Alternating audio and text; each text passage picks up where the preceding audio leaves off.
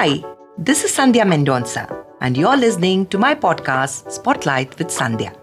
Writers, scientists, artists, business leaders, politicians, you will find them and many other engaging people right here talking about what they do and how it impacts the world. There are a few people who astonish me, not only because of what they do, but how they do it. The guest on today's show is architect and urban designer Naresh Narasimhan. Of late, people have been waxing eloquent about the good old days of Bangalore. I am a Bangalorean, born and bred, a daughter of the soil. And one of the reasons that I like Naresh is that he's an enthusiastic and active advocate of all things Bangalore or Bengaluru. Naresh, as a professional architect, what are the buildings in Bangalore that you're proud to have designed? Well, quite a few, but among the more important ones would be the National Gallery of Modern Art. My father, Mr. P.K. Venkatramanan, who did the Raman Research Institute, many other buildings. But curiously, what I've been known for recently is not a building at all. It was the revamp of Church Street. Do you feel that something is missing in today's Bangalore that you want to add or augment? Do you believe in going back to get something into today's Bangalore? There are issues, right? Mobility is definitely an issue, and it's starting to get rather crowded. The city itself, the density is starting to approach optimal limits. Beyond this, there is simply no more place. The number of vehicles are almost 1:1, which is the one vehicle per population, which is the worst ratio in the whole world. Yeah, mobility is certainly It is the worst ratio in the whole world. I mean, it should be 1:40 or 1:50. That's one private vehicle for every 50 people. That's okay. The city can handle that. 1:1 is almost impossible. That's an indictment on the lack of public mobility, right? Yeah. Okay, so let's come back to your interesting initiatives, starting with the very high-profile Church Street. The makeover certainly got its share of praise, but it's also got its fair share of brickbats. One of the most popular streets, it had become a stinking garbage dump with all the restaurants and pubs and stores and offices, littering the place. With the cobblestone makeover, it looks fabulous. But as usual, maintenance is the bane. Is it worth spending 23 crore rupees on doing up a road that's less than half a kilometer? You're asking how I got that number? Yeah, I'll tell you how. How much was first spent on it? 8 crore, 9 crore on doing up this. No, that's what the 9 crore rupees makeover in 2018 Correct. Under tender showed. Okay, and 2020, 18.75 crore for installing international level LED street lights. Actually, everybody got it wrong. Okay. What we discovered that when it would have cost about, the actual road would have cost only about 9-10 crore. Mm-hmm. Which is well within because it was 100%. Initially, we thought we'd just move all the cables to the side and put it in some organized way. When we opened the road, after the contract is given, we found out literally it's like Medusa. It's like a intertwined nest of snake. Nobody knows what is Patala Bhairavi. Under the ground, we hardly know what is above the ground in terms of map. Under the ground, nobody has any clue. So when we dug it, two decisions had to be taken. One, cut the cables as they are, relay a new. You don't need 32 electric cables. You need one on either side. That's how it's done internationally. One giant cable from which you branch off into each building. Here there were 32 because every time somebody wanted power, they would lay a new cable without any idea where it was and no record of where it was buried. So that pushed up the cost. Two, because MG Road is a high-profile road and VIPs used to go on it, at least in the olden days. Now they go on Cubbon Road. In the olden days, there is no infrastructure on MG Road itself. All the buildings on MG Road were getting power from Church Street, which was being treated like a service road. And that was blocking everything. It was transformers were in the way. There were giant... it's a very narrow street to begin with. Electrical infrastructure, all these panels were in the way. That had to be completely redone from scratch. That itself cost some 6 crore or some ridiculous 5, 6 crore because the entire electrical infrastructure of MG Road was on Church Street. So everything had to be So the cost actually was reasonable, if you ask me, because these two unprecedented things pushed up the cost by this. But what we have achieved because of that is future-proofed it for at least some 20, 30 years, put much bigger capacity than is required. The cables are 40% oversized. So even if new buildings come up, there's no need to dig it up. You just connect it, the cable will take it. So that's not true. It's easy to sensationalize everything from cobblestones coming out. Every other road in Bangalore also gets potholes, right? But nobody spent that kind of money. If you didn't know, the stones itself cost nothing. Okay. The most of the cost of the road is below that road. Okay. The stones itself is nothing. There are 1 lakh. But that's the one people can see, so they talk about it. What happened was the maintenance contract got over, and before the new maintenance contract came, there was a 1-year gap. Right. In that 1 year, all that problem happened. The contract is re-awarded now. All the problems are gone. That you haven't heard about it for some time now. No? I haven't heard about it. Correct. So the most of it is all right, but it needs looking after. Any road, just like your building, needs waterproofing. You need to look after the road. You need maintenance. And 2, it is not designed to take 40. The reason it happened, because somebody was building a new building there and they brought a 40-ton cement mixer full of concrete and they rolled it on that. Wow. That thing it is designed to take a 20-ton fire truck. Well, it goes back to who gives them permission to do this. Who brings that? In the middle of the night, they have done it. Somebody has done it. So I don't want to point any fingers, but I propose to the government to put a height barrier. So only a fire engine can come through. Even some kind of welcome arch, which is welcome to Church Street, but I've asked the government to consider that. Okay, which brings me to this very interesting question, and it always keeps going over in my mind. How is it that you have this very unique ability? You're on many task force of the state government, but you're also there standing on the very same footpath and taking up issues against the government. Don't you get any negative fallout? How are you able to be on both sides of the fence, not on the same issue, but at different points of time? I mean, that is one of the unique things about you, Naresh Narasimhan. I know. I said that's one of the unique things about the gentlemanly quality of politics in Karnataka. The politicians in Karnataka are reasonable people. You can talk to them. Unlike maybe in other states where some are seen to be very dictatorial or top-down. I've always found that the political leadership across parties in Karnataka was always open to dialogue. If you went and talked to them, they would talk to you. It would help if you go with 10 people to talk to them because mass leaders like to listen to the masses. So that lesson I learned long ago. So when I approach, they're all approachable. And they're not they don't take it personally when a policy of the government is criticized. Unlike maybe other states in which the head of the state is personally vested in an idea. Here it's an idea. All right. And because of that, one is able to, say, critically talk about something in the morning on Twitter and have tea with the same person that afternoon, talk about maybe something else altogether.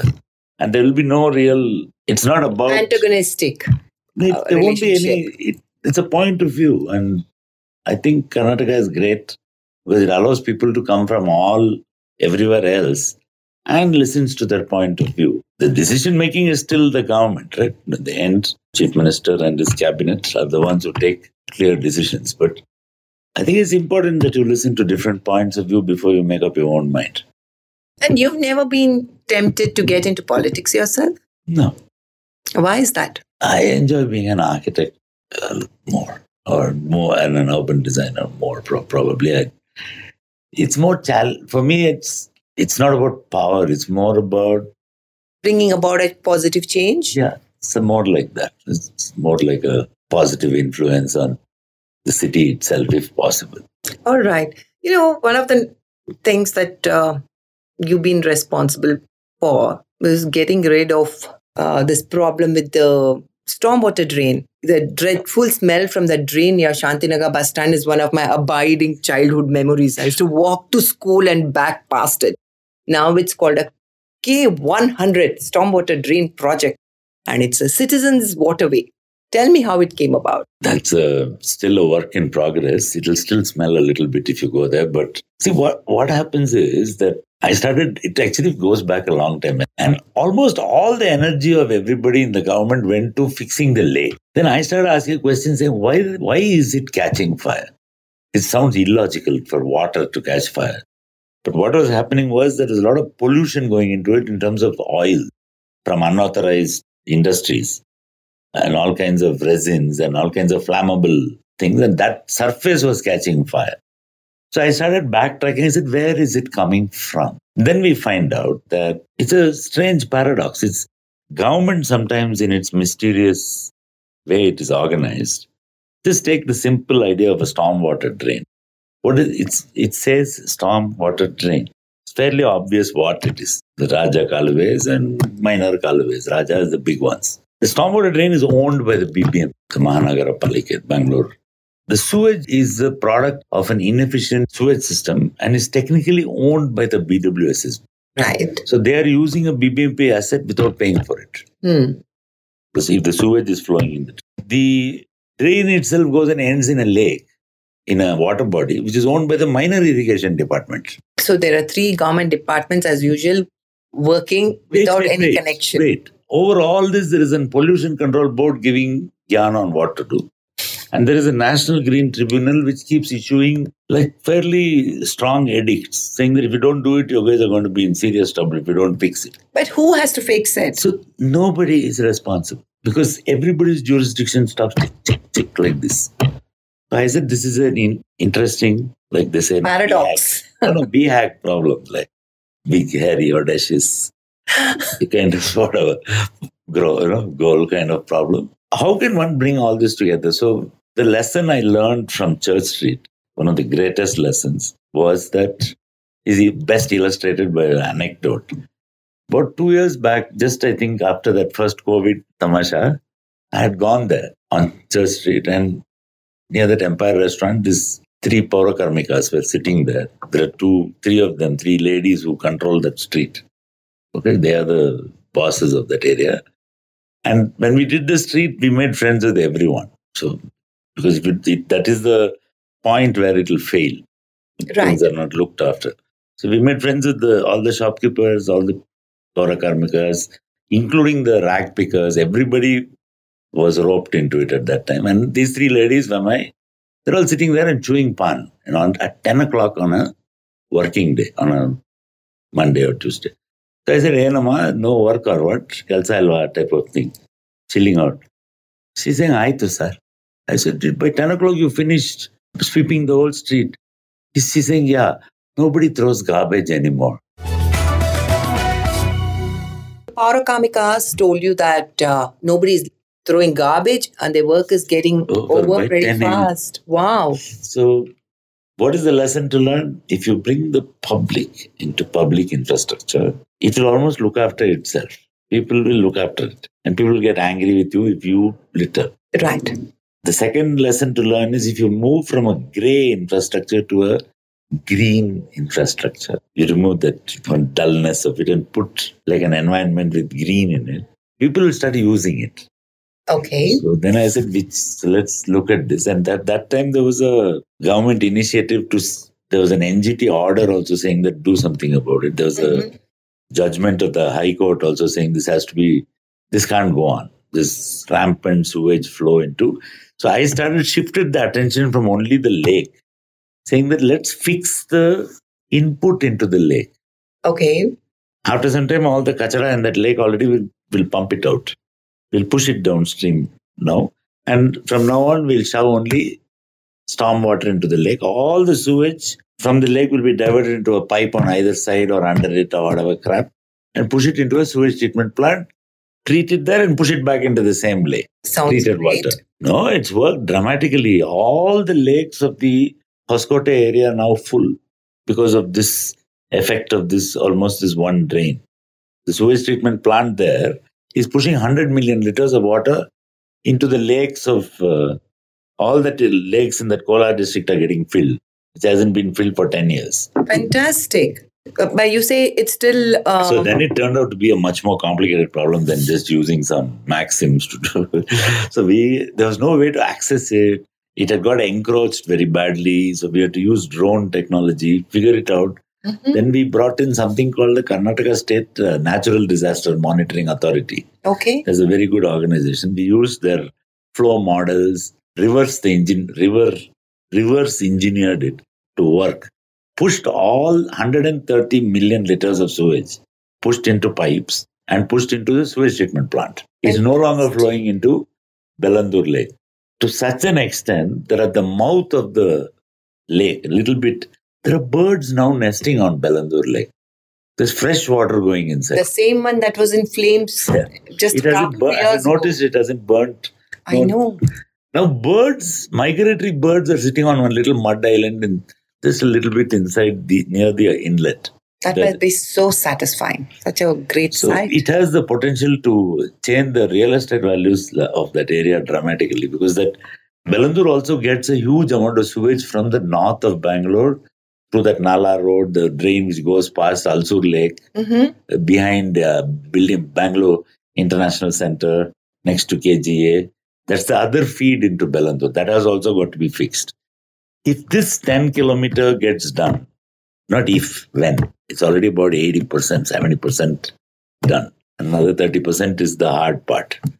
That is beyond Banargata Road. If it gets done, it'll be like a model for India, how to deal with.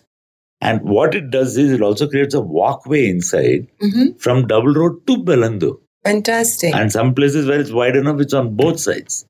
You can walk on with bridges. So the smell behind BIC and KGA? No, BIC is next. Okay. That is another drain. All right. This is K100, goes from Majestic. It is the oldest drain of Bangalore. Where did it get this name? Where did it get this It's a classification. The K100, K200, K1. All the subsidiaries are called 103, 119. This one has 13 subsidiary drains. Good heavens. We have to fix that also. And I'll show you. What's the connection to soul? Oh, that was one of the inspirations for it. Okay. And in Seoul, the city of Seoul, with a name like that, it had no soul at all. Okay, dull, dead place, with a curiously high rate of self-harm. Strange.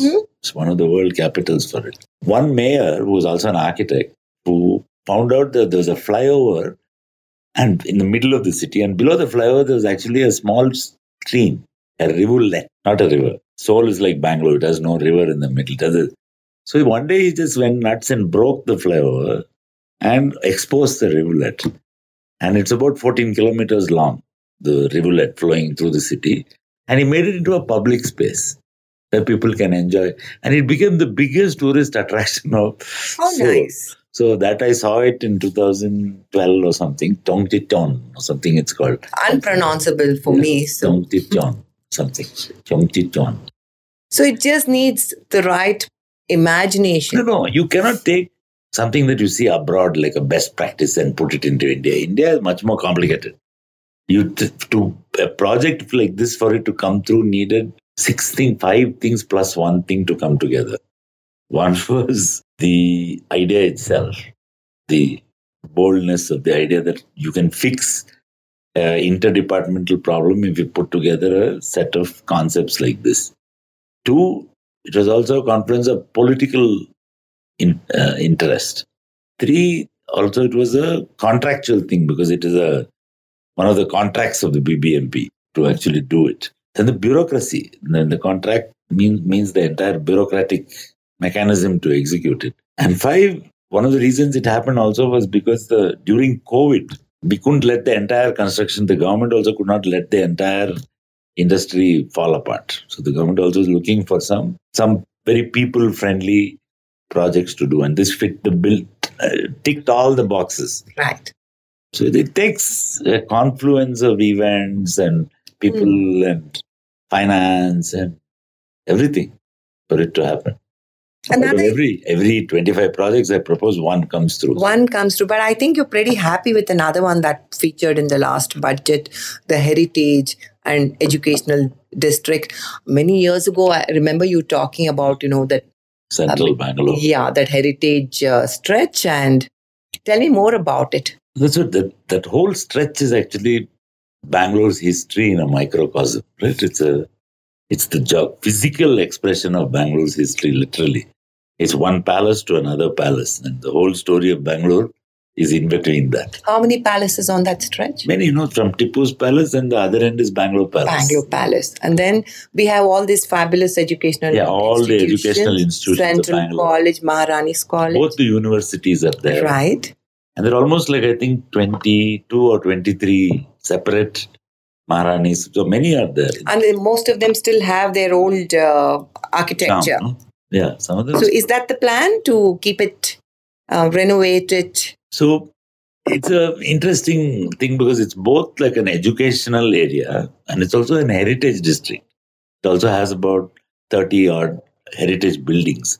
Not only on that one road, but in that area, including the Dropatunga Road and including the other side also, where the Freedom Park and all is coming. Even that is a bit of heritage. So if you look at it, it's about 2,000 odd acres of land, which has the potential for both to become an educational heritage as well as a tourism hub. Right. Many of those government buildings which are used for offices would be repurposed for cultural purposes or for educational purposes and make it more people friendly. Yeah. And it's going to take another 3, 4, 5 years. And that's a much good beginning has been made by the government recognizing that the inner core of the city is about 5 kilometers from Vidhan Saudha. And within that, there are many buildings like that also in the cantonment area. So the government has recognized that about a 5-kilometer radius study has to be done to establish the feasibility and how it will be done. This kind of precinct, like educational and heritage precinct for the center of this. I think it's good because at least our children will know what the city look like. Exactly. And even the new people who come to the city would know what they are entering, what is the heritage that they are the proud inheritors of now. I'm a firm believer that there can be only one Cubbon Park. But now there is a second Cubbon Park coming up in Yelahanka. And it's going to be named after the founder, Kempe Gowda. Greenery, green parks are always very welcome. I only, wish that when it comes to his statue, they don't get into this typical, mine is bigger than yours. I think one nice statue to commemorate the founder of our city would be very welcome. But tell me, are you part of that project in any way too? In a larger sense, because I've been sort of advocating for, people don't realize that the last big park in Bangalore was built in 1880. That is Cubbon Park. So it's really long ago, 145 years ago. So I think it's important to pick up wherever large parcels of land are still available around Bangalore. And not everything has to be a public park, public park like Cubbon Park. For instance, the Rorich Estate on Kanakpura Road, that should make it like a 500-acre nature reserve. No, nature reserve, like a biodiversity, and allow only controlled Right. Anybody can't just land up there, and it's not a park. Let it be more for the natural denizens. Yes, I know. So there are many pockets like that all around Bangalore, and it's a good move by the government to give Yelahanka a large. Yeah, the Yelahanka Nada Prabhu and who created Bangalore. And tell me, why are you so interested in doing all this for Bangalore? Because I've traveled all over the world. I've seen more than 75 countries and cities. I think if you have a set of tick boxes, Bangalore ticks about 7 of them. No other city comes close because there's great climate, great people, great projects, great. And I've lived almost all my life here. And in terms of, I think, an accepting culture and a tolerant kind of place, which allows people from everywhere to flower to their potential, if you want me to put it like that. Why do people come to Bangalore? Not just because of economic opportunity is probably there in other places. But there's a certain, charm and It's a- welcoming attitude. Like I would say that, Bangalore is a working city. It's not a city of, it's no longer a retirement home. It used to be that long ago. But now I think and we're not really, in some sense, we are also not it's a city of new ideas. All the new ideas that change India originate in Bangalore. We have noticed many of them, right? Right from Aadhaar. so many. The national education policy, for instance, comes from a set of people who did it here in Bangalore. Professor Sridhar and many others. So many other things, like we go to Mars from Bangalore. Remember? So there are multiple things like that. So for all those reasons, and also not to, of course, never to discount the climate. Yes. And most of that, see, already as of today, summer is officially over. It's raining outside slightly. So And the sight of the flowers in bloom. Yeah. Oh my God. we have a very forgiving summer in Bangalore, to put it mildly. And the rest of the time, you can spend out almost about 300 days a year you can spend outside with light clothing. I Right. think that's also important, right? Quality of life. No, so my interest, and to circle back to what you're saying, is I do all this because I think livability in the city should be the big metric. And livability consists of things which can be made into metrics in terms of air quality, water quality, mobility quality.